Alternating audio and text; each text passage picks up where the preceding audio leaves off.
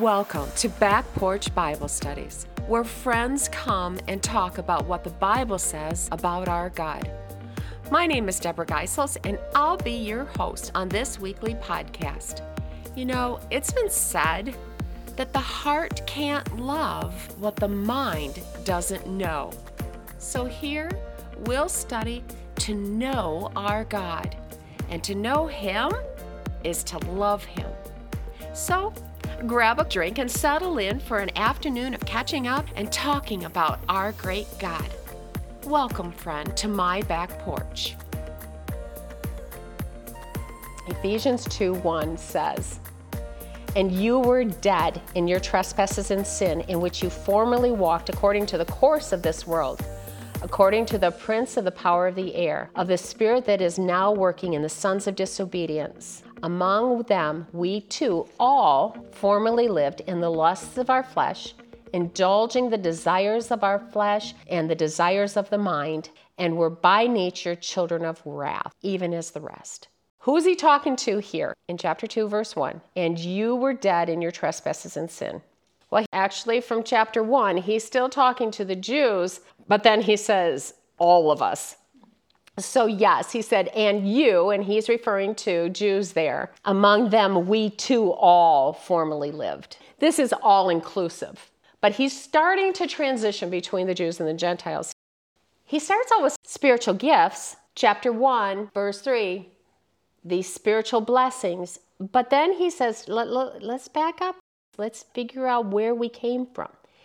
And I think before we can understand the grace of God toward us, we have to know what that grace was applied to. And I don't know about you guys, but I tend to have this thought, I probably wouldn't articulate it because that would be too prideful. And I probably wouldn't go forward and proclaim it because people would think I was off my rocker.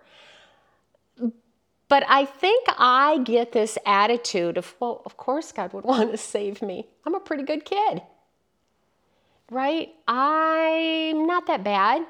Why wouldn't He want to save me?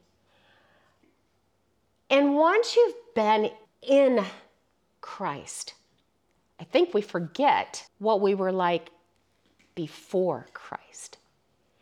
And so Paul shares in chapter 1 all these spiritual blessings, but then he comes in on chapter 2 here and he says, and you were dead in your trespasses and sins. So what's the difference between a trespass and a sin? A trespass is actually going against a stated law, a stated commandment. I step over the line when I'm told not to do this. Adam, don't eat of this tree in the garden.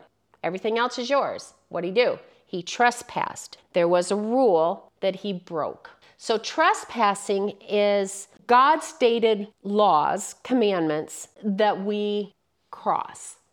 God's drawn the line in the sand and we step over it. We've trespassed into the other side. Okay? So sin, if sin is singular, it is the power that drives us. The sin in us is what drives us. Sins, plural, are the acts of the power in us that we do. Does that make sense? Sin is the nature within me. I have a sinful nature. Sins are the enacting of that nature. I miss the mark by doing sins. See the difference? So trespasses is when we break the law, we break a command, we cross the line, and sin is the power that drives us to do sins, to do those acts of sin. All right, what do we know about dead men? If you are dead in your trespasses in sin, what does that mean? Seen a corpse reach? No. You know what kept going through my head, and I know I'm sick for this, but The Walking Dead kept going through my mind. I've never watched that other than the commercials or the trailers or that flip on in between other shows and stuff. I kept thinking about zombies, and they start overtaking the people that aren't dead, the live people. And I read this summary about the Walking Dead series, and it made me think about a visual of being dead in our trespasses. Here's what the summary said. The Walking Dead is a series based on the comic book series written by Robert Kirkman. This gritty drama portrays life in the months and years that follow a zombie apocalypse. A group of survivors travel in search of safety and security, constantly on the move in search of a secure home. But the pressure each day to stay alive sends many in the group to the deepest depths of human cruelty. And they soon discover that the overwhelming fear of the survivors can be more deadly than the zombies walking among them. At times, the interpersonal conflict presents a greater threat to their continuing survival than the walkers that roam the country. That was the write-up on this show. And what struck me about that was when we are dead in our trespasses and our sin, there isn't any hope that we are going to revert to our natural, our inborn nature, our sinful nature. The whole show is all about this deadness, dead in their trespasses. And I kept thinking, whether they were alive people or they were these zombies walking around, they had no hope. And they were only living by their nature, which was self-survival, right? Instinctively. Even the live people were trying to take care of themselves. Dead is dead, and dead is eternal. Dead isn't an annihilation of something. And in our culture, when we say a flower is dead, it's dirt again, right? There isn't anything left to it. But because we are eternal beings, there is never an end to any of us, whether we are alive in Christ or whether we are dead in our sins. That there is, once this life is over, there's eternity for both. Why is that important? Why is it important to remember that dead isn't done? It's easy to think that I will live my life to its fullest, whatever I want. As Solomon said, I did whatever I wanted to do, whatever pleased me, and then man dies. Well, no, there isn't final day. It is just going from this time to eternity. And if we don't recognize that, it would be easy for us to live in our nature, to please ourselves, and just think, well, when I die, it's over, so, whoop it up now. But that's not truth. That's not biblical. That isn't what God says. So one of the things that we need to understand, that when we were dead in our trespasses and our sin, it just meant that we were children of death. Remember last week we talked about adoption into the Father of truth and life. If we have not been adopted into God's family, we will live forever as children of death. And it's kind of zombie-like. There's no end to it. There's no getting over that. All right. Before we surrender to the Holy Spirit's urging, our spirits are dead to the things of God. We have no good within ourselves and no desire to submit to Him. We're going to run a whole bunch of Romans verses today. So if you got your Bibles with you, open up to Romans 3:9. Romans 3:9 says, "What then? Are we better than they? Not at all. For we have already charged that both Jews and Greeks are all under sin." Remember we talked about how Romans is going to help us understand Ephesians over and over again. Here's another one of those verses that he's dealing with the same thing again. What then? Are we better than they? Not at all. For we have already charged that both Jews and Greeks are all under sin. As it is written, there is and Paul's quoting here from an Old Testament verse in Isaiah, and he says, "There is none righteous, not even one. There is no one who understands. There is none who seeks for God." This is the deadness, guys. This is the deadness of our sins and trespasses. There is none who seeks for God. All have turned aside. Together they have become useless. There is none who does good. There is none, not even one. Their throat is an open grave. With their tongues they keep deceiving. The poison of asps is under their tongues, whose mouth is full of cursing and bitterness. Their feet are swift to shed blood. Destruction and misery are in their paths. And the path of peace they have not known. There is no fear of God before their eyes. Holy cow. That's some deadness. I mean, that's some so dead. I don't even seek for God if I even knew there was a God, because dead men can't reach. Why is it important to understand that dead men can't reach? Yeah, it's not even in the real house. You need to know the state of being before Christ. If we don't understand that, God's grace will be cheapened in our mind. If we don't understand what he saved us from by his grace, we're going to think we had something to do with it. Our thinking would be warped. All right, if we go back in Romans to chapter 3 for a minute. Oh, you might not even have to go, because this is a verse almost everybody knows. 3:23. For all have sinned and fall short of the glory of God. This verse is kind of confusing. If you take this, all have sinned and fall short. Fall short implies that there was an effort, doesn't it? I was aiming after God and I came short. Even in the word sin in the Greek, it says to miss the mark. It implies that there was some reaching. Ladies, dead men don't reach. We didn't fall short of God's glory because we were trying. We fell short because it didn't exist. Big difference. Big difference. We cannot assume any longer that we ever sought God, which makes his choosing so much sweeter. All right, turn to Romans 2:5. We're going to hit a couple of dead man verses. Romans 2:5. But because of your stubbornness and unrepentant heart, you are storing up wrath for yourselves. This is the activity. This is the sin of a dead man. But because of your stubbornness and unrepentant heart, you are storing up wrath for yourself in the day of wrath and revelation of the righteous judgment of God. So God's judgment of dead men is just. Dead men don't reach. Dead men can't reach.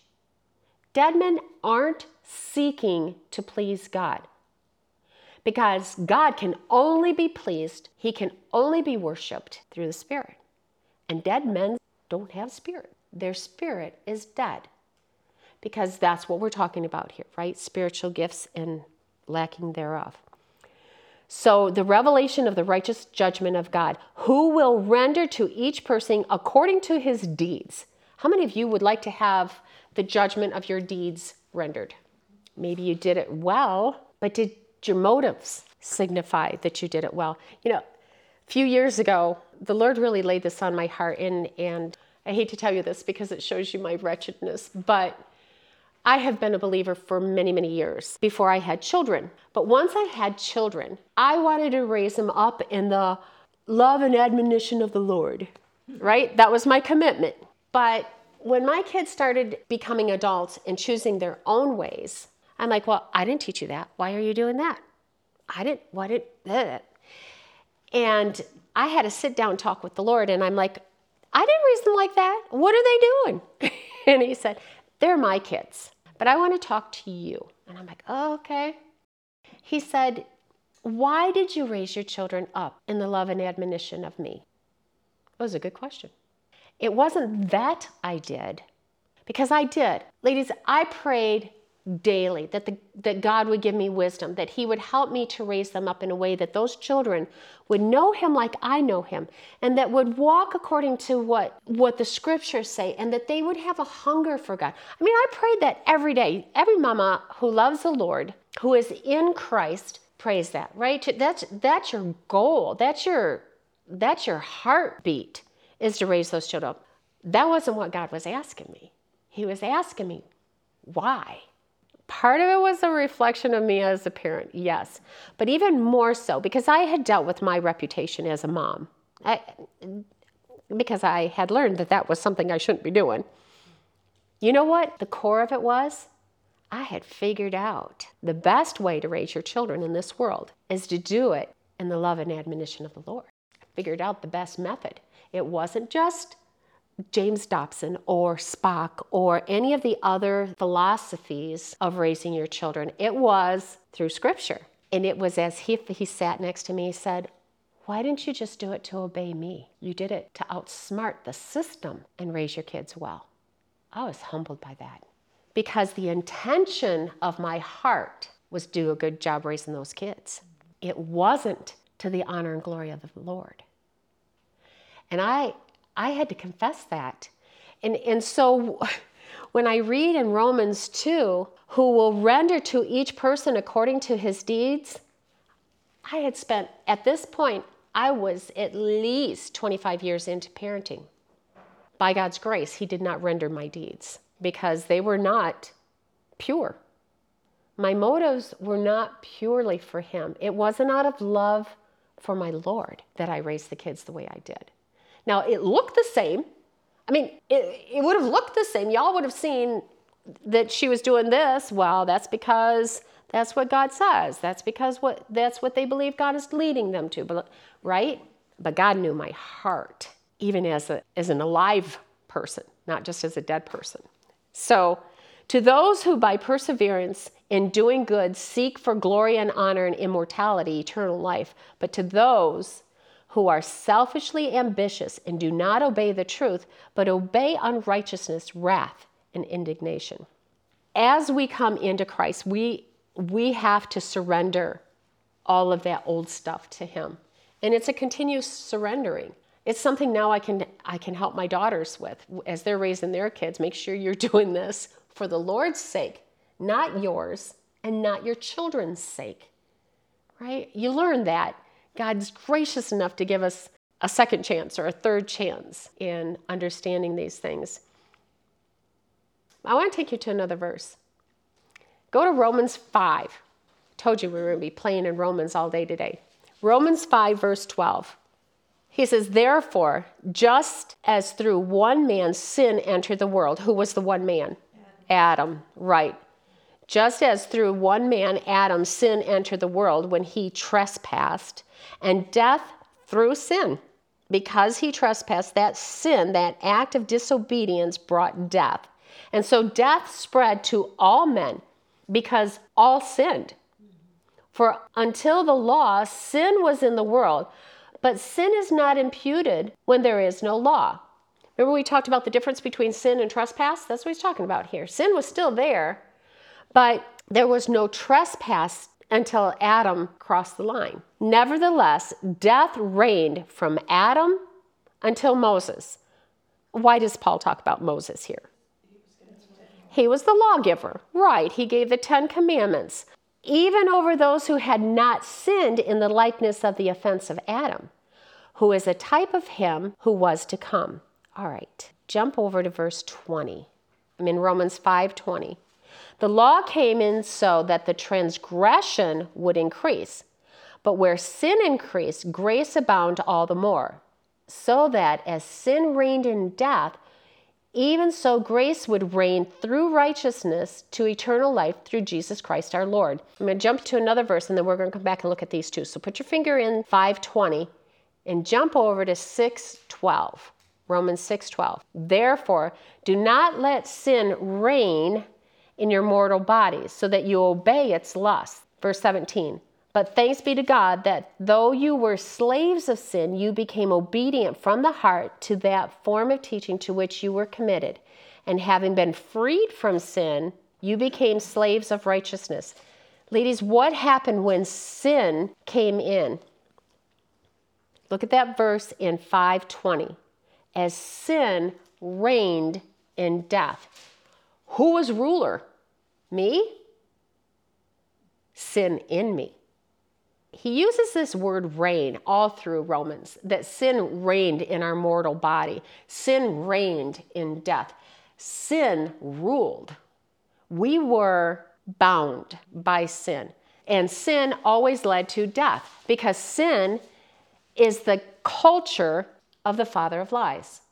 There are only two families to live in God's family or in Satan's family. It's it. And when we are dead in our sin, we belong to the father of lies, which leads to death. That sin in us reigns. It rules. It means that we are slaves to that sin. I want to paint a little picture for you. You ever been to the airport? In big, big airports, there's those people walkers, and you get on that walker. It's kind of like an escalator that's flat. That's what sin is like in our nature, is that you get on that people walker and you go where it takes you. There are rails on either side, and unless you're an Olympic gymnast, you're not jumping that. You get on that people walker, on that moving floor, and it goes in one direction. You don't get off to the left, you don't get off to the right. And it's kind of like that with sin. Oh, you can try to walk backwards, but you're still moving down the airport.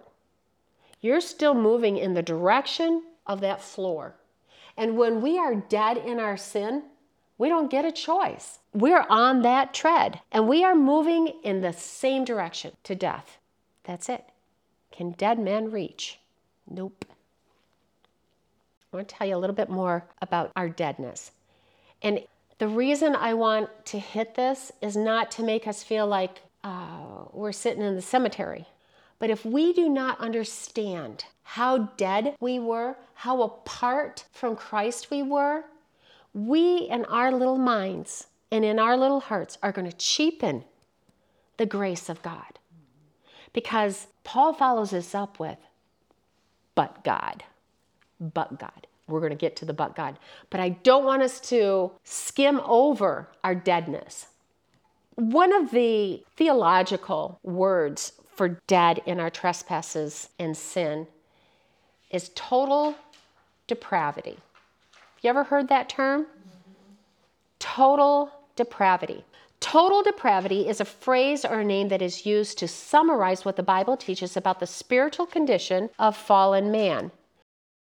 Dead in our trespasses and sin is an acknowledgement that the Bible teaches that as a result of fallen man, back in Genesis 3:6, that every part of man died. Every part of man is corrupted by sin. His mind is corrupted. Our will is corrupted. In other words, we don't even desire for godly things. Our emotions and our flesh are all corrupted. So dead men can be walking around, because we're talking about spiritually dead. A dead man's mind, will, emotions, and flesh are totally depraved. That's some deadness.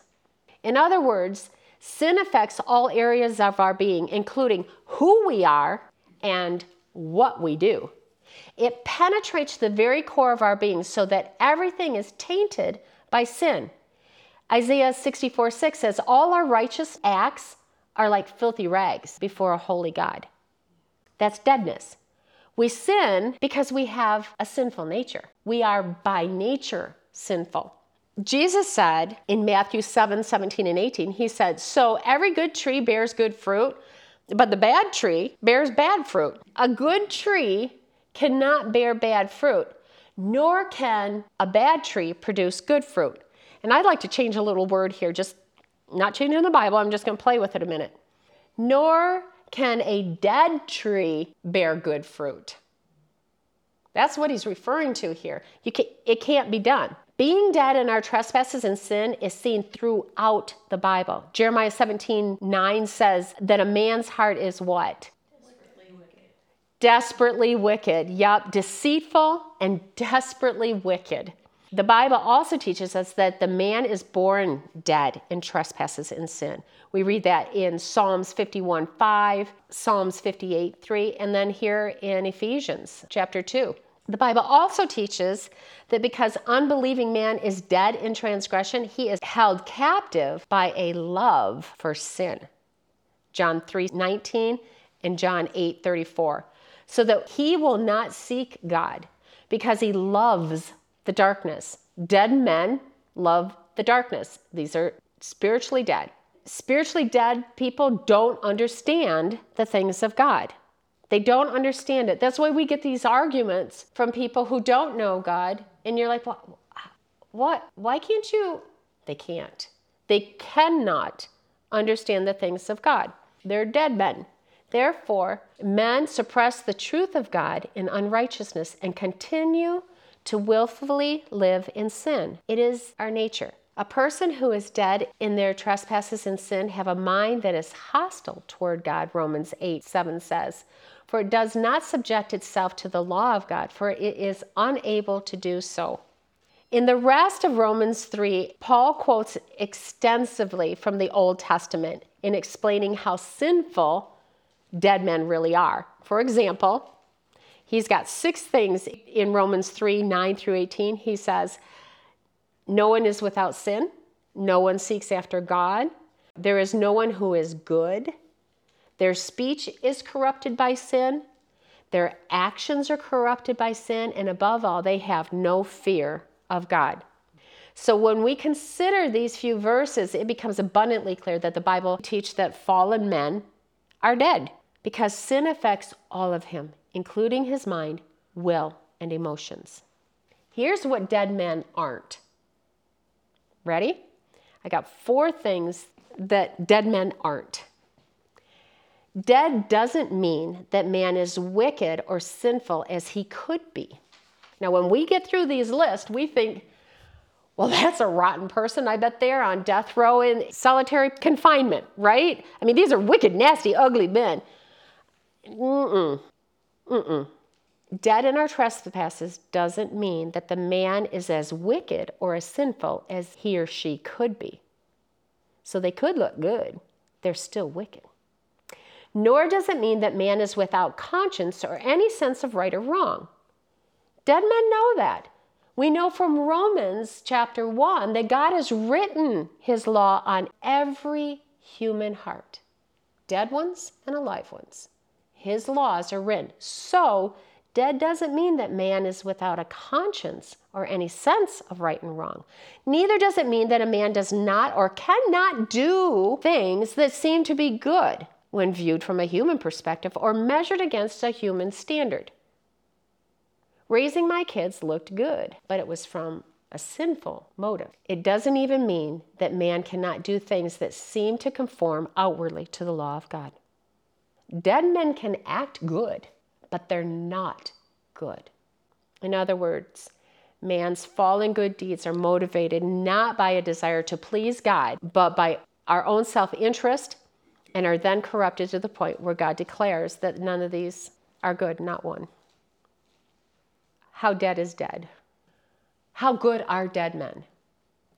Okay, don't you think we get our little brains going and like, well, maybe they're good enough.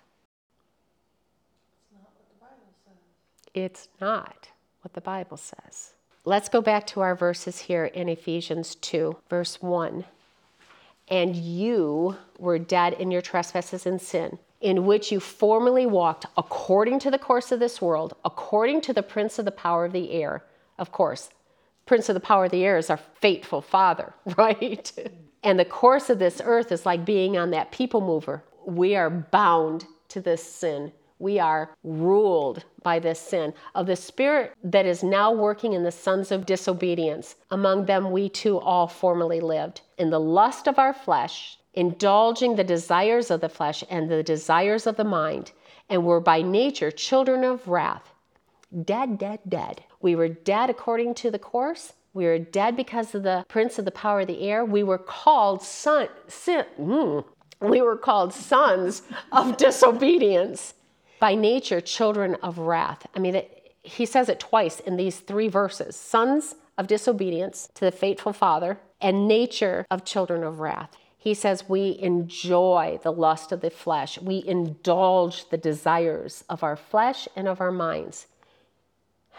No matter how strong your faith is, at any given moment, you probably walked through a time of your life when you dealt with conflicts of the heart, and it feels like your selfish nature is on a relentless winning streak. Paul talked about that in Romans 7, right? 7:14 through to the end, and he said, I want to do well, and I don't. There is forever this inner turmoil, because when we are saved, when we are rescued, when God adopts us out of the grave, out of this dead man walking state of being, He doesn't completely remove our sinful nature. What he does is he gives us freedom to get off the people walker. We don't have to stand on that walker anymore. So, verse 4, but God. But God. It doesn't say, but we. It says, but God, being rich in mercy, because of his great love which he loved us, even when we were dead in our trespasses. God, being rich in his mercy, what? Made us, what does it say? Alive. Yes, he made us alive together with Christ and raised us up with him and seated us with him in the heavenly places in Christ Jesus. He just spent all this time talking about how dead we were. Dead. Dead men can't reach, but God. Come back next time as we look at how and why our great God made us alive. Back Porch Bible Studies is a ministry of women in Christian leadership. You can find this podcast on your favorite forum or go to womeninchristianleadership.com to find the many ways women in Christian leadership can help you grow in your relationship with Jesus.